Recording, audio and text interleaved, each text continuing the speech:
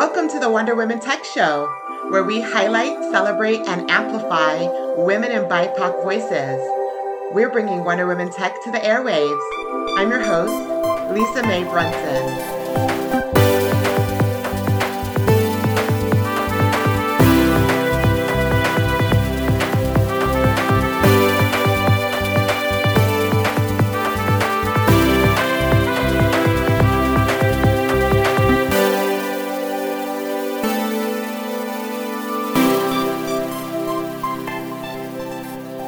Hello, innovators. It's Lisa Mae Brunson with the Wonder Women Tech Show.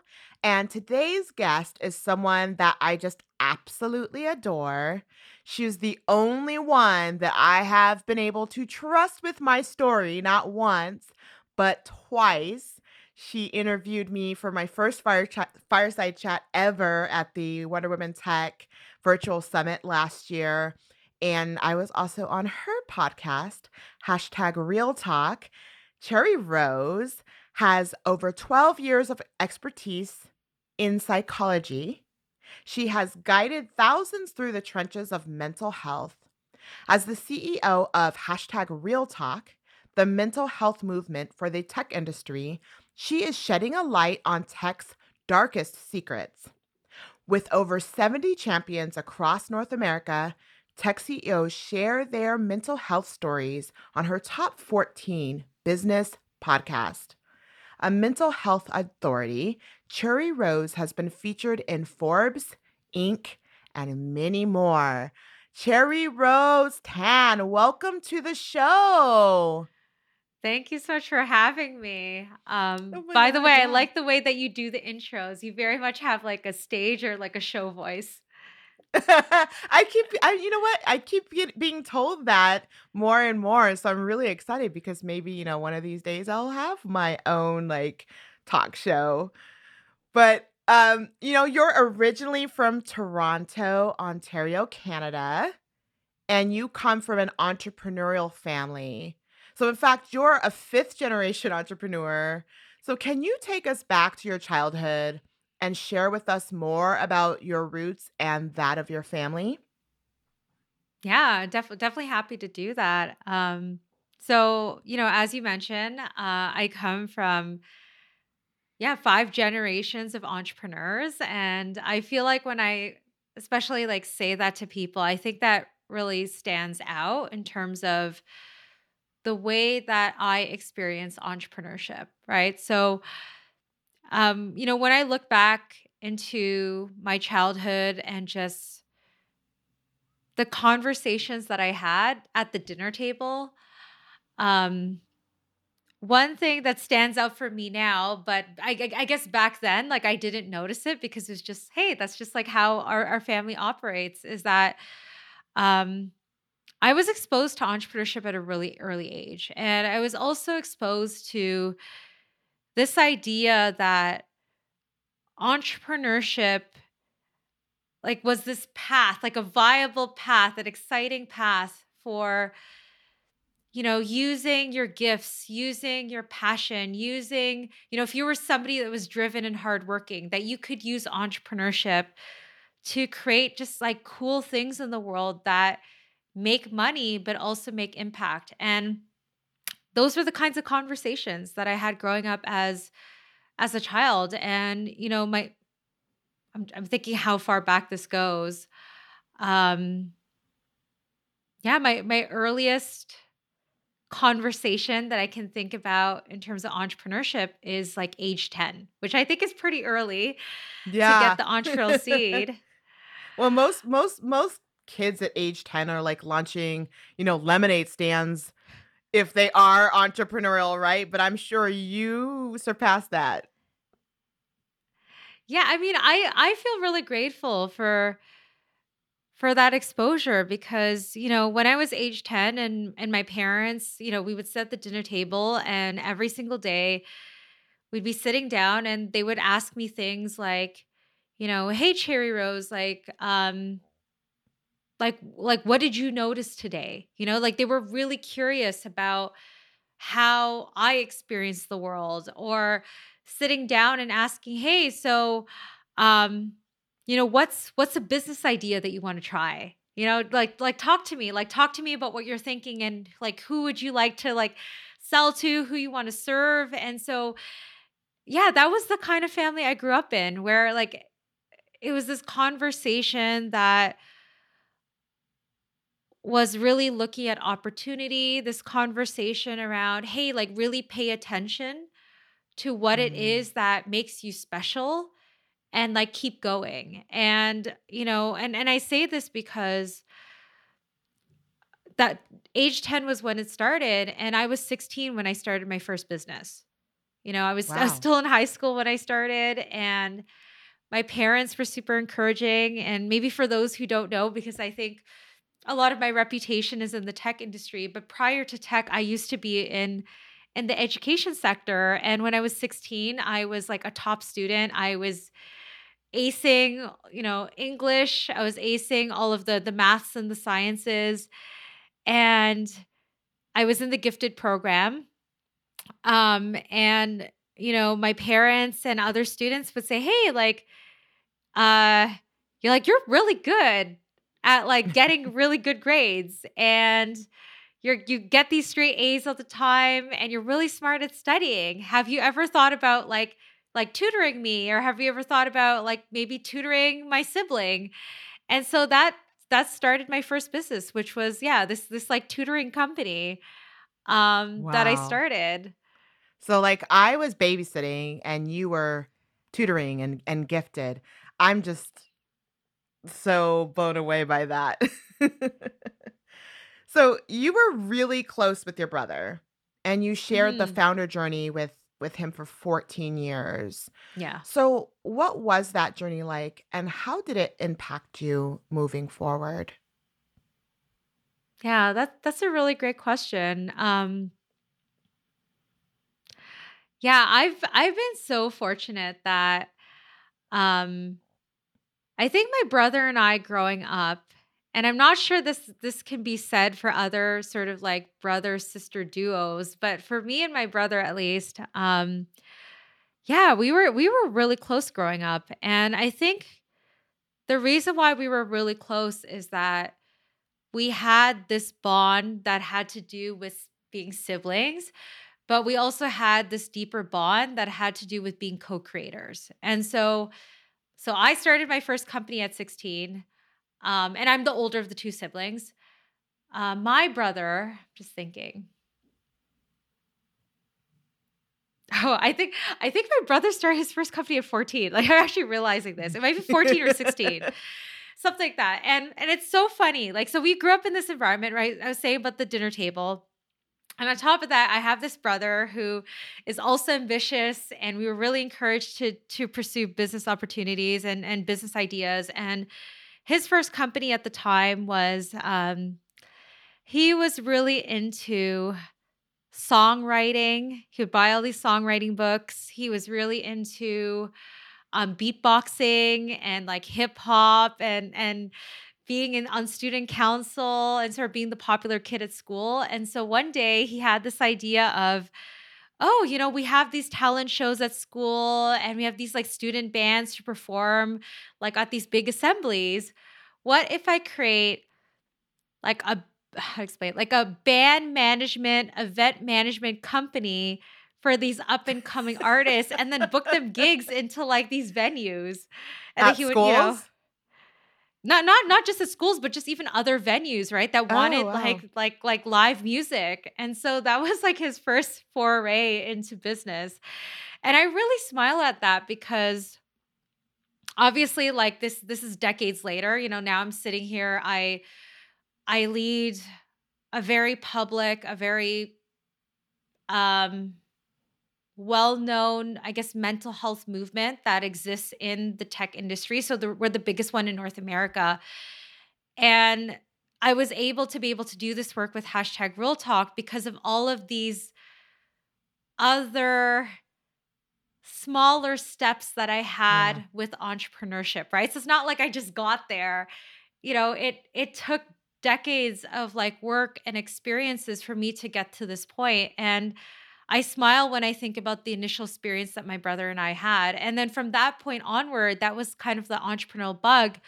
And we actually realized like, hey, you know what? Like we can actually do this. Like we can actually go and be entrepreneurs and be successful in this way and be able to support each other. And and that is something that yeah, that I've just really treasured over the Yeah. years because especially for the listeners out there who um maybe are experienced entrepreneurs or maybe are just newer to the entrepreneurship journey or maybe you're working a full-time job and you're also building your business, you're building your side hustle. Um I'm sure a lot of you can relate to this idea that um entrepreneurship is it's an all-in sport, and I think as you go deeper into your dream and you go deeper into building your business, there are things that you get confronted by. There are people who come up to you and say that you can't do it, Mhm. or you're pitching to investor for the first time, you get shot down and you get shot down 20 more times until you get the first yes. And so, entrepreneurship has been something that's given me a lot of the best experiences in my life, but it's also given me some of the worst experiences in my life, like things that have been just very confronting for me or for my mental health or even for my identity that I've had to like be with and then eventually conquer. And so I share all of that because my brother and I, like I was just very grateful and I guess lucky in a way that we were exposed to such a young age and then that became part of our bond as Yeah. siblings. And that's really, really rare. And I didn't really understand the extent of how rare that was until, and I'm saying this now, right? Until like probably a decade and a half later that I Yeah. that I really got present to that. Well, I think it's interesting too that you mentioned entrepreneurialism as as this all-in sport. And as soon as you said that, I was like, "What it is, it is like a sport because really you have it's there's this competitive side, you know, there's this part where you have to like really um train for the hits and figure out which way, build the strategies and figure out which way you're going to move and which way you want to go and what opportunities you're going to take. I mean, it's super, and it's not just competitive with other people, but it's competitive within yourself. Like you have to meet yourself along the way every single time, right? Like Mhm. everything that comes your way, you have to decide, are you able to do this? Do you have, like your gear on? Are you ready for the next stage? What was the first what business did you build with your brother? I mean, I guess the first one would be our crypto company, which still lasts until this day. And I just feel really grateful about that venture. I mean, how to describe it? So, um, one of the traditions that my brother and I carried on through our life was this idea of every single decade, at the start of the new decade, let's let's go and pick like a world problem. Like a industry, like a segment, a problem out there that we think is going to take us 10 years of our life to solve. And let's just go for it. Let's go at it. And at the time, for my brother I that decade, so this was the previous decade that just passed. What we were really interested in is we were interested in solving poverty, and that was really important to us because um, I am Chinese ethnically, but I'm from the Philippines, right? So I'm born in the Philippines in Manila, and coming especially from the Philippines, we're very family oriented Mhm. and at the same time like very community centric, right? So like there's this feeling of like having each other's backs and making sure that family's okay. But it's also juxtaposed, like there's a contrast with um also being in a physical environment where so many of the people that you see are growing up in like extreme poverty. Yeah. Like especially in big cities like Manila where like you could literally walk down the street and you'll see people you'll see like adults, but you also see kids too who are just like homeless, right? Or you hear of people who can't like afford to go to school.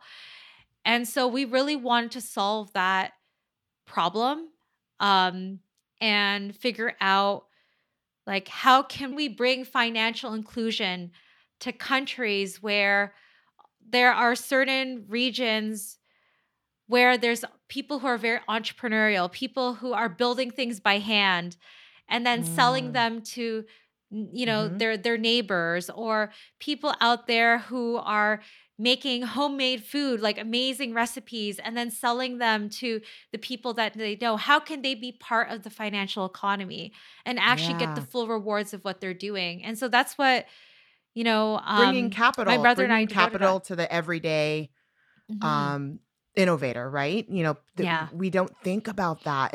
It's so funny that you're bringing this up because I had a conversation recently with someone along the same lines where we were talking about, actually, as we're building our Africa summit, about how Africa has all of these innovators who are like your everyday mother, sister, brother, who are out just like building crafts and they're selling them, like doing whatever they can, and they don't have access to capital. Like, it just doesn't exist for them, right?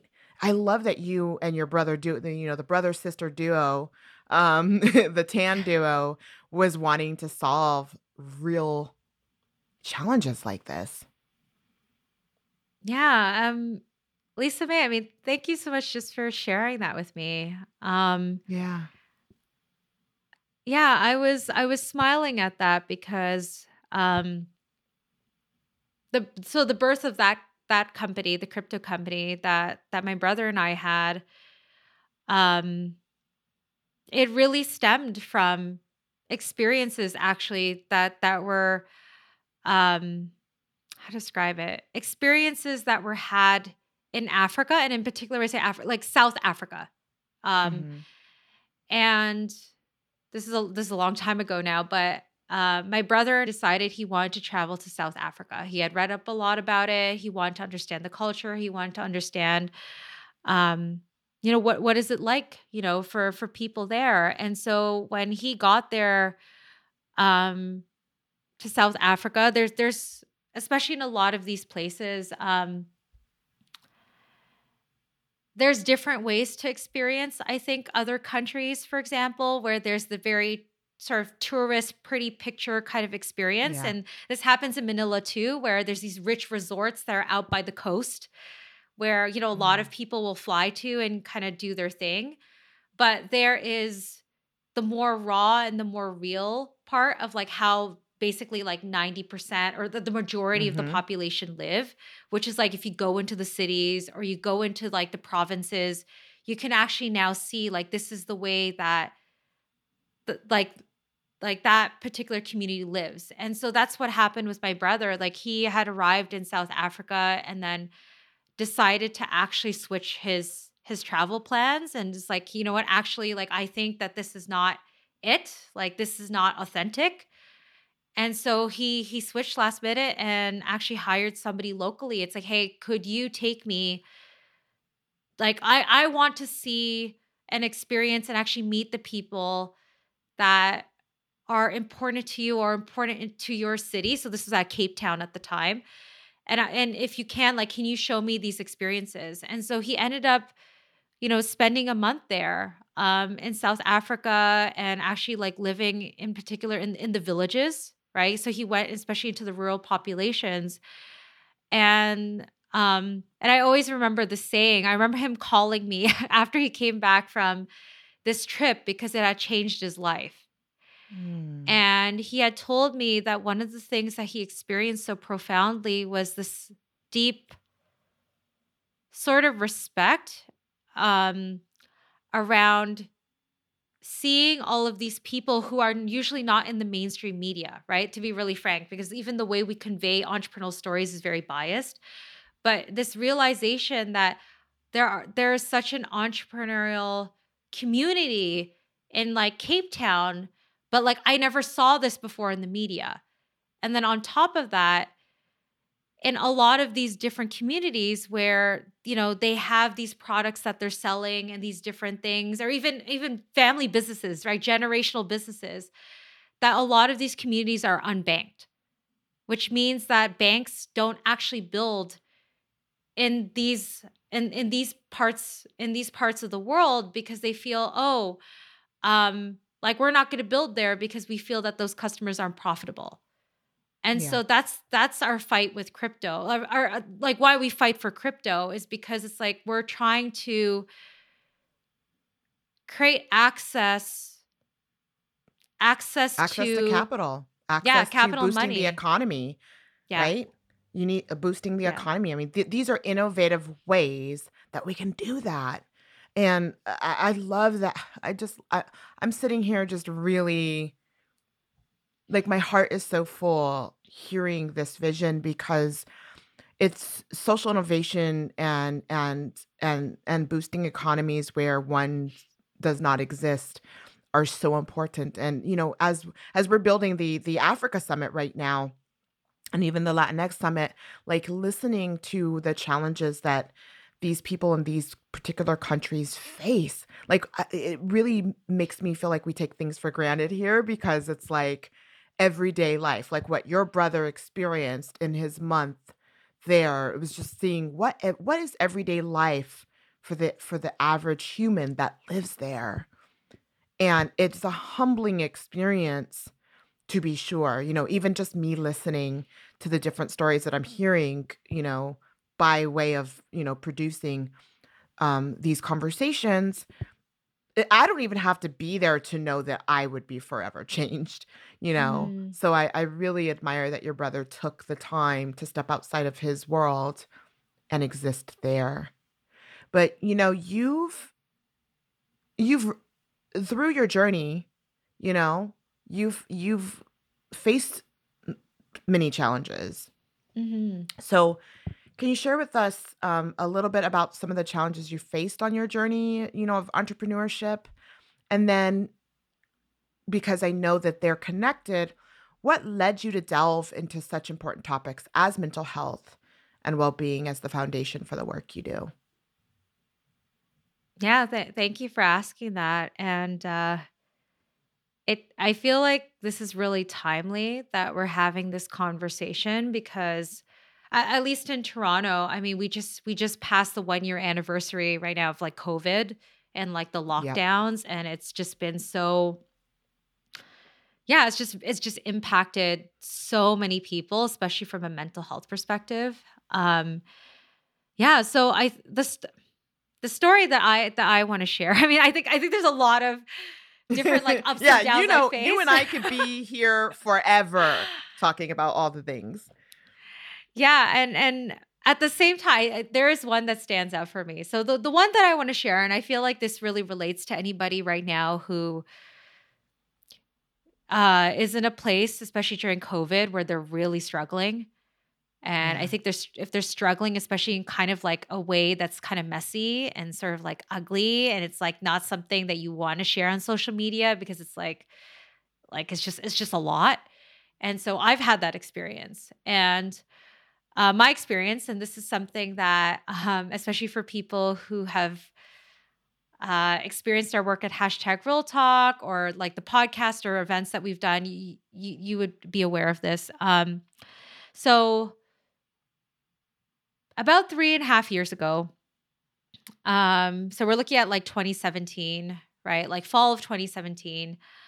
Um, my brother and I, like, we're really deep in our entrepreneurial journey, right? So crypto company, all alive and well. 2017 is the year, especially where crypto started becoming mainstream. Like that was the year where Mhm. it hit 10K for the first time. All these things happening. There's all dialogue. Is crypto still gonna last, or is it just a fad? So there's all this excitement, in this Yeah. industry. And we were excited because like my family in particular, like me and my brother, and then another family that um that we had built the company with, like it was many, many years before that, like when we were already working on this company and we finally felt like we had hit our big break. And the part that was messy, the part that I struggled with was I had my version of like a black swan, of like an event that's just like it sweeps you away, couldn't prepare for it, and it just changes, kind of like turns your world upside down. And this is what it was for me. So in the span of 4 months, um like yeah, so in 2017 I ended up in basically like a major car accident. And so that was like, I was dealing with the emotional and sort of physical impact of that. Yeah. And then 4 months after that, my brother, and I know you know this, Lisa May, like, my brother, unfortunately, he passed away, and he passed away very suddenly from natural but medical causes, right? So natural causes, and it happened to be Christmas. Um, and then 10 days after that, my mom got diagnosed with stage 3C cancer, and that was also not something we were expecting. Like, it was just very random, very sudden Yeah. diagnosis. And that's on the personal level, and on a professional level, so you can imagine, my brother and I have got this company. It's the year of crypto, super exciting time, and so we had our big break, and, um, yeah, we had our big break, and that You're at the top of same the world, month, and then your yeah, on world is top of the shattered. world. Yeah, entirely, and that was the same, like, time frame as well, where we had signed this big national deal that was basically, like, a huge breakthrough for our company. And so all of a sudden people were so excited, especially in the Canadian tech ecosystem, like, "This is amazing," like, "This company is pioneering blockchain. They're doing stuff with national banks. They're doing stuff with, like, big stock exchanges." It was huge, right? Like, for crypto and, like, for Canada. And then there was this backdrop of all this other just kind of really horrible things that happened to my family. And so, Yeah. yeah, so I guess I share all of this because, I mean, I'm 3.5 months. This is the 3.5 months after since the first starting event, right? The car accident. And, it hasn't been easy. Like I'm not gonna lie, like it hasn't been easy. Like that experience or set of experiences was like the worst thing that I had ever experienced. And I say this as also a trauma survivor. Like I've gone through a lot of stuff in my life, but like that level of stuff at the Yeah. same time was just like it was really like a dark night of the soul. And And it's also a yeah. compounding Yeah. effect too, because you can't catch a breath before the next wave of just trauma and Mhm. tragedy hits you, which I have a special place in my heart for empathy right now because I'm like coming out the crust of that. So I'm like close to tears now just knowing like what you could have been going through during that time.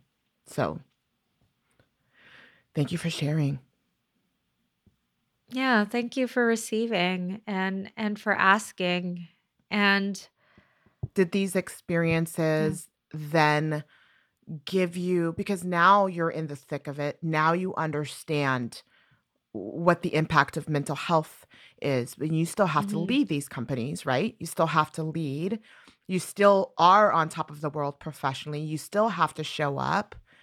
Did that kind of spawn, spark a focus for you to look at, these high level CEOs and founders that have to deal with emotional resilience and like getting through that dark night of the soul? Yeah, it taught me a lot. And how would I describe this? I think for anyone who's gone through like a mental health experience or experience around trauma, there's like stages that you go through in like your the awareness, but also your relationship to the event. Mhm. So when I started hashtag Real Talk, right? So this mental health movement, that's specifically for the tech industry. So we work a lot with founders, we work a lot with investors, right? So C-suite.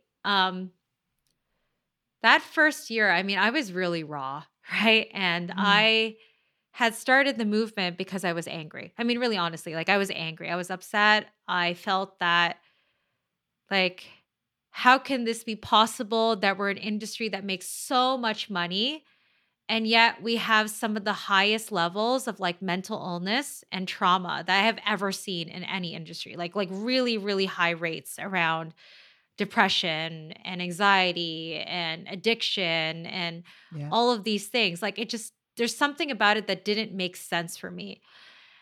And I think in my journey of that, like part of what I've learned about this, and there's almost like twofold, um what I can share at the level of a professionally, like hashtag real talk, what I see when I'm working with founders and big organizations is um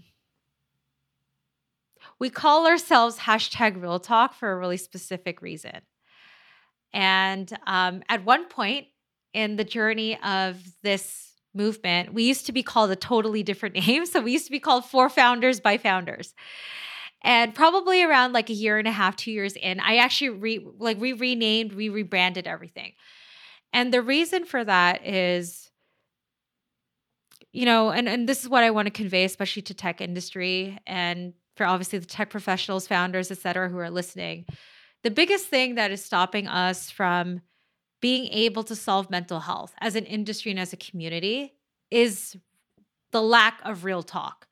Like Mhm. I have spent like 3.5 years sitting with thousands, literally like thousands of people. Like we've worked with 40,000 founders and entrepreneurs, right? Just for people to understand the numbers. So I've sat with like every conversation possible around mental health, trauma, all kinds of loss, crazy stories people are having about being a founder.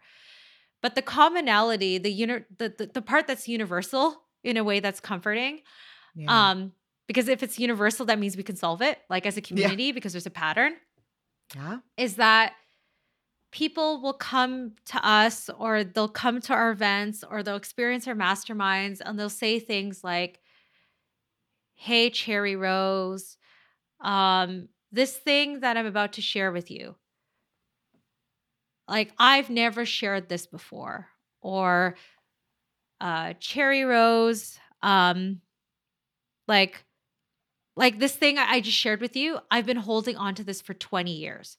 Yeah. And the fact that it's like thousands of people who are sharing that, it's like, well, if we were just real with each other and we had people that we could go to in the industry where we could actually share authentically, then we wouldn't have to have all of these backdoor conversation or backroom conversations that feel like, okay, like we're living in shame and we're living in guilt and we're feeling like we're not good enough.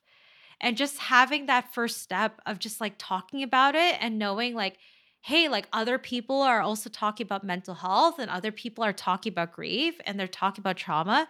Like that piece in itself can literally save a life or make Yeah. a difference for somebody. So, Because I'm not yeah. alone. I'm not Yeah. alone.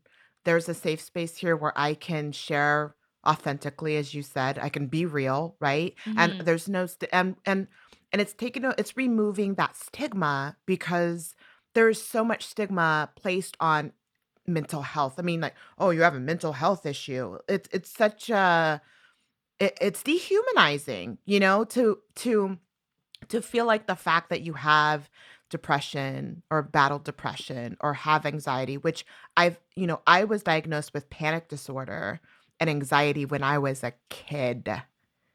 So I've lived Mhm. with that all my life. This and dealing with invisible disabilities like fibromyalgia, which then leads to bouts of depression because, when you don't feel understood, you kind of actually, it's a spiral effect, right? I'm sure you've heard that in your thousands and thousands of conversations, is that because you'd feel like you don't have a safe space, because you feel like people don't understand, because there is a stigma, because we're in an industry where it is very machismo. It is very and especially in the male dominated areas where men and women, there is also like more acceptance for women to have, oh, like that's just a nervous issue for women, that kind of a thing. It's very different for men to be able to say, yes, I have depression and not feel like they're weak through it, right? So I feel like what you've created with your movement is not only super timely, especially in today's climate, right? But it was needed so that we can sort of break through that stigma and that feeling of less than, that shame. Mhm. I still feel ashamed. Like there's times when I'm like, I had a bout with suicidal ideation one time, but that one time made me feel like I was the weakest person on the planet. But what I did was instead double down on sharing, and I Mm. shared with you. Like Yeah. you were the first person to create a safe space for me, Cherry Rose. Mm. I'd like to take a moment to listen to today's Pioneering Women segment, and we'll be back with Cherry Rose.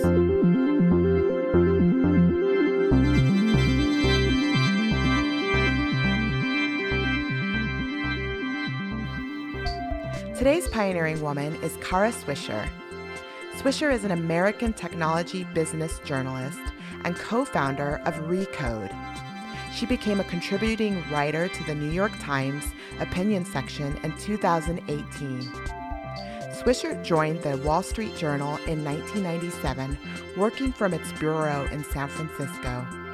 She created and wrote Boomtown, a column devoted to the companies, personalities, and culture of Silicon Valley, which appeared on the front page of the Wall Street Journal's Marketplace section and online. During that period, she was cited as the most influential reporter covering the internet by Industry Standard magazine. Thank you for your pioneering contributions, Kara Swisher.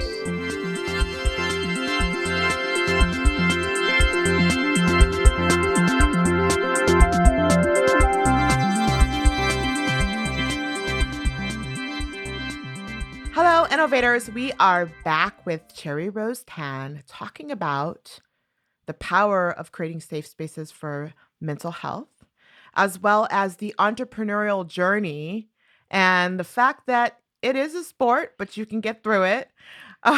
You can win. So, Cherry Rose, we've often talked about vulnerability as a superpower. It's Mhm. mine. You and I have talked about this last year. Um, right now, more than ever, we are dealing, this pandemic has created an entirely um, challenging experience for all of us to have this collective trauma, this collective grief.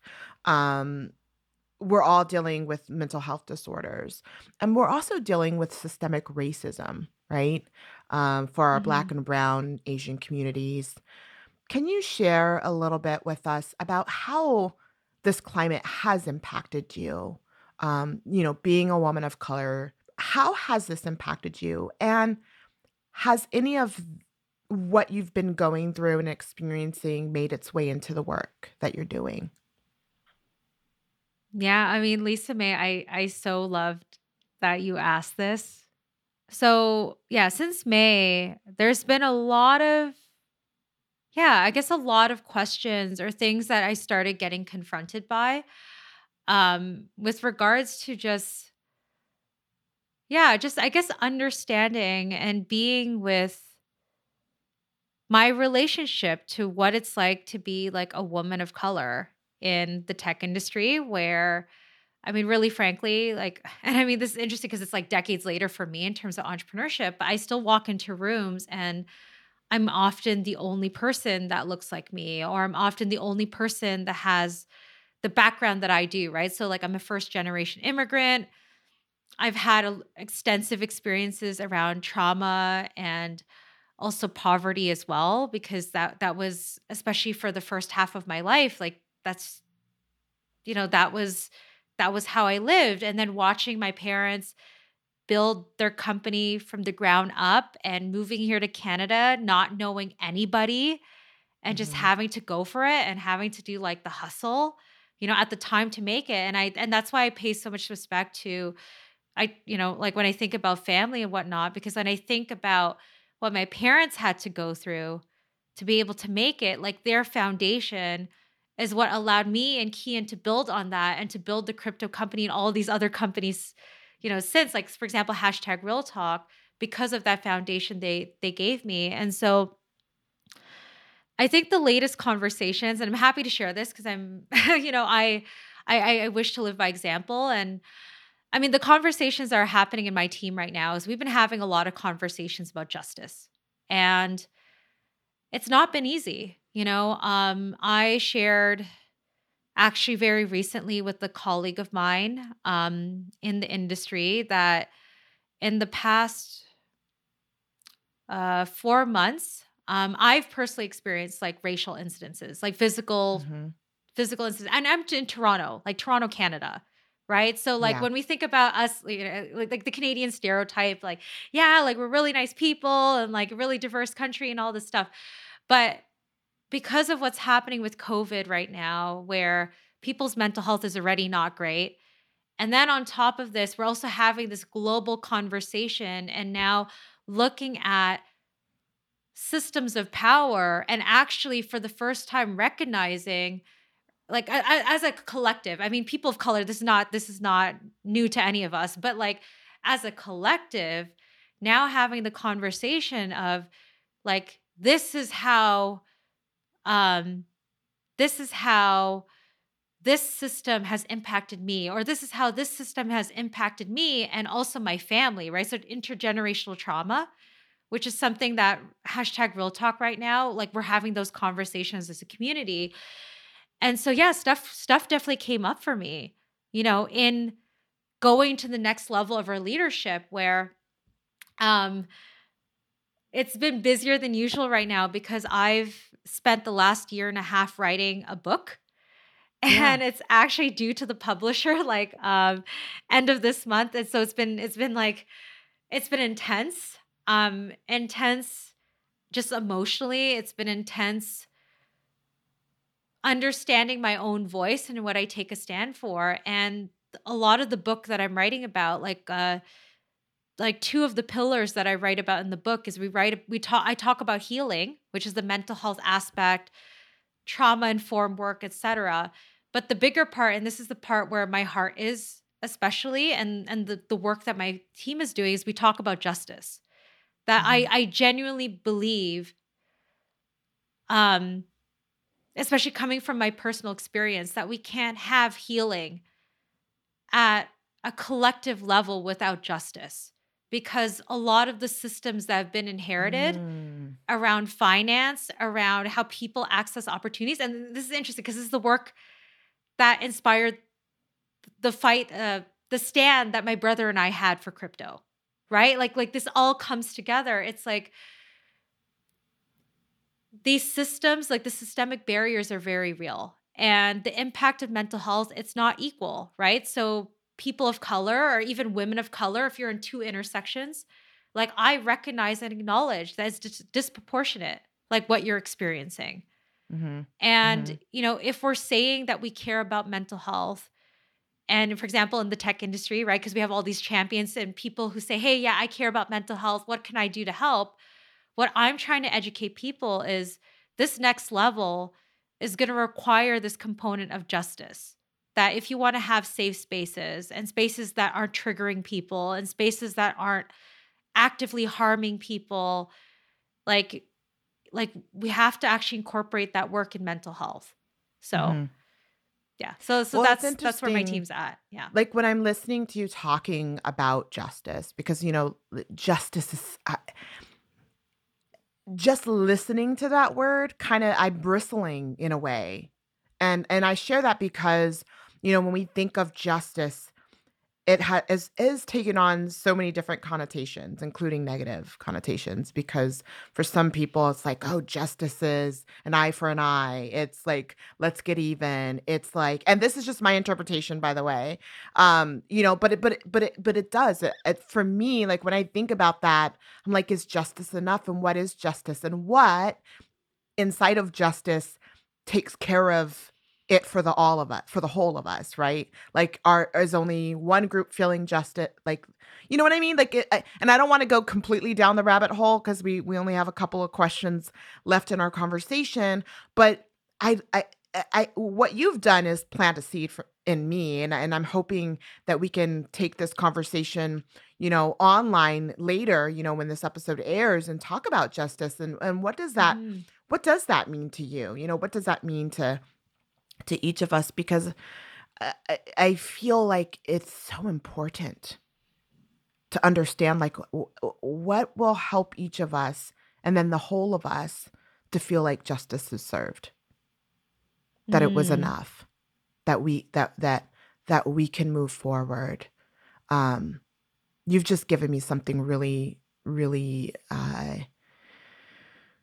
dynamic to think about, Cherry Rose. So the world needs more love and compassion now more than ever. What Mhm. are some of the ways do you feel that we can cultivate that? Hmm.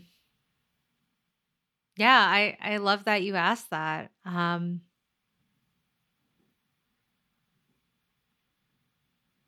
Hmm. Okay, so there's an answer that came to mind, and it was not the answer that I expected I would share, but I feel like this is the most authentic one. Yeah. Don't Um, censor yourself. Not on my watch, Cherry Rose. You've never done it before. Let's not do it now.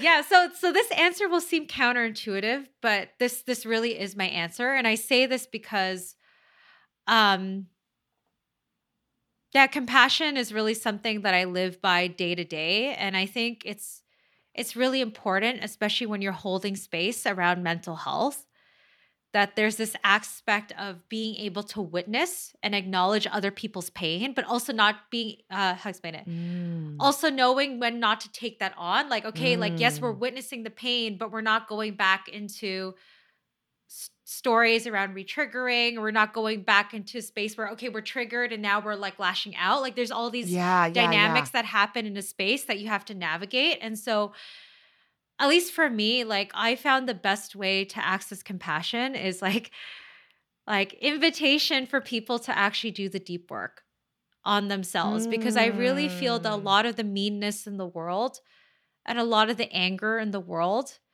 is often a reflection of that person's relationship to themselves and that Yes. person's if there's trauma that's there or there were incidences that happened whatever it is that happened in their history or in their past that's really not resolved for them and then it's lashing out into all of these other places and I say this personally for me because I mean I've been through quite a journey. I mean it's probably not obvious now because I've done a lot of work on myself but like as a trauma survivor and this is a really common reaction.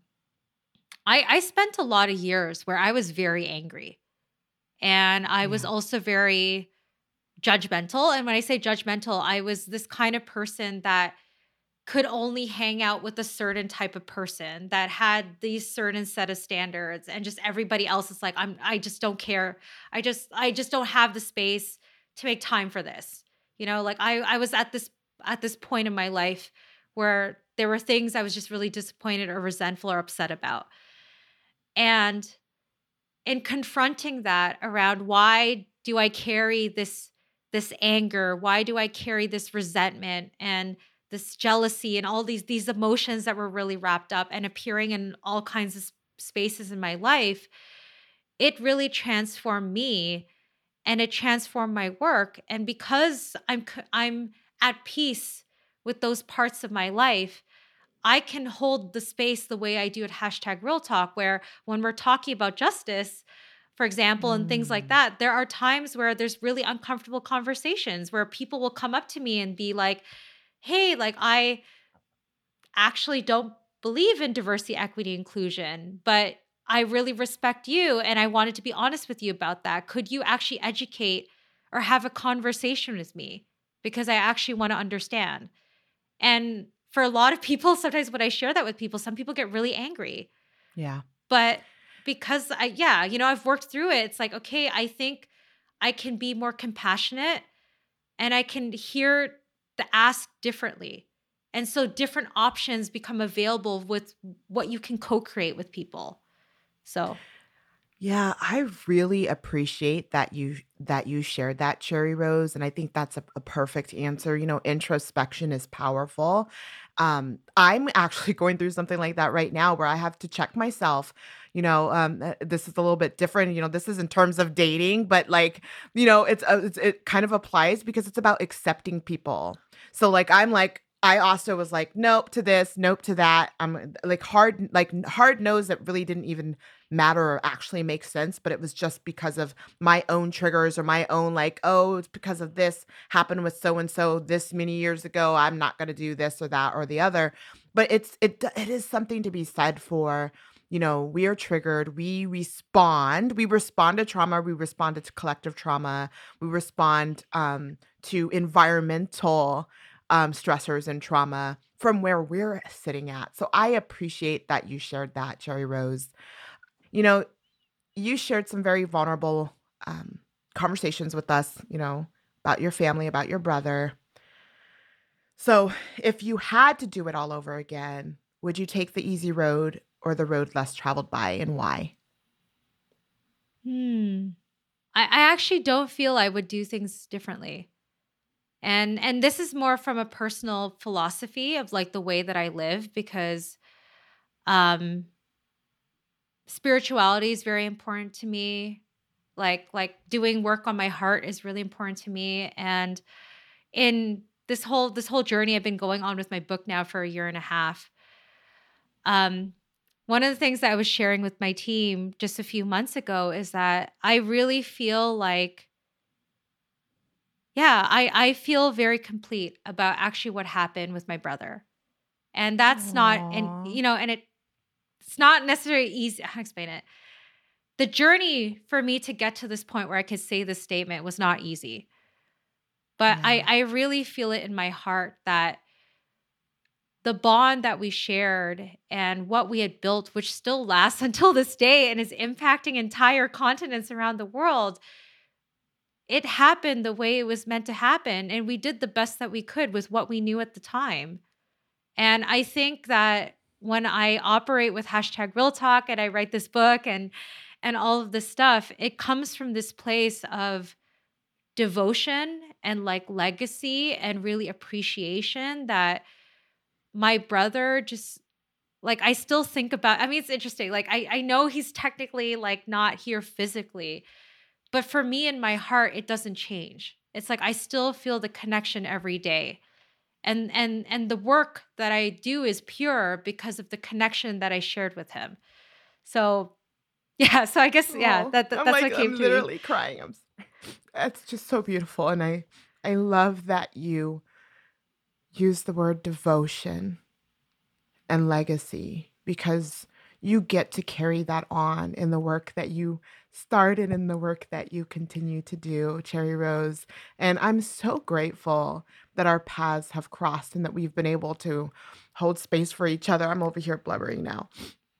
That we've been able to hold space for each other and just be an inspiration for one another. That's what sisterhood is about. Mm, Thank you for showing up, Cherry Rose. you're welcome. And thank you for inviting me today. I'm really touched by our conversation as well.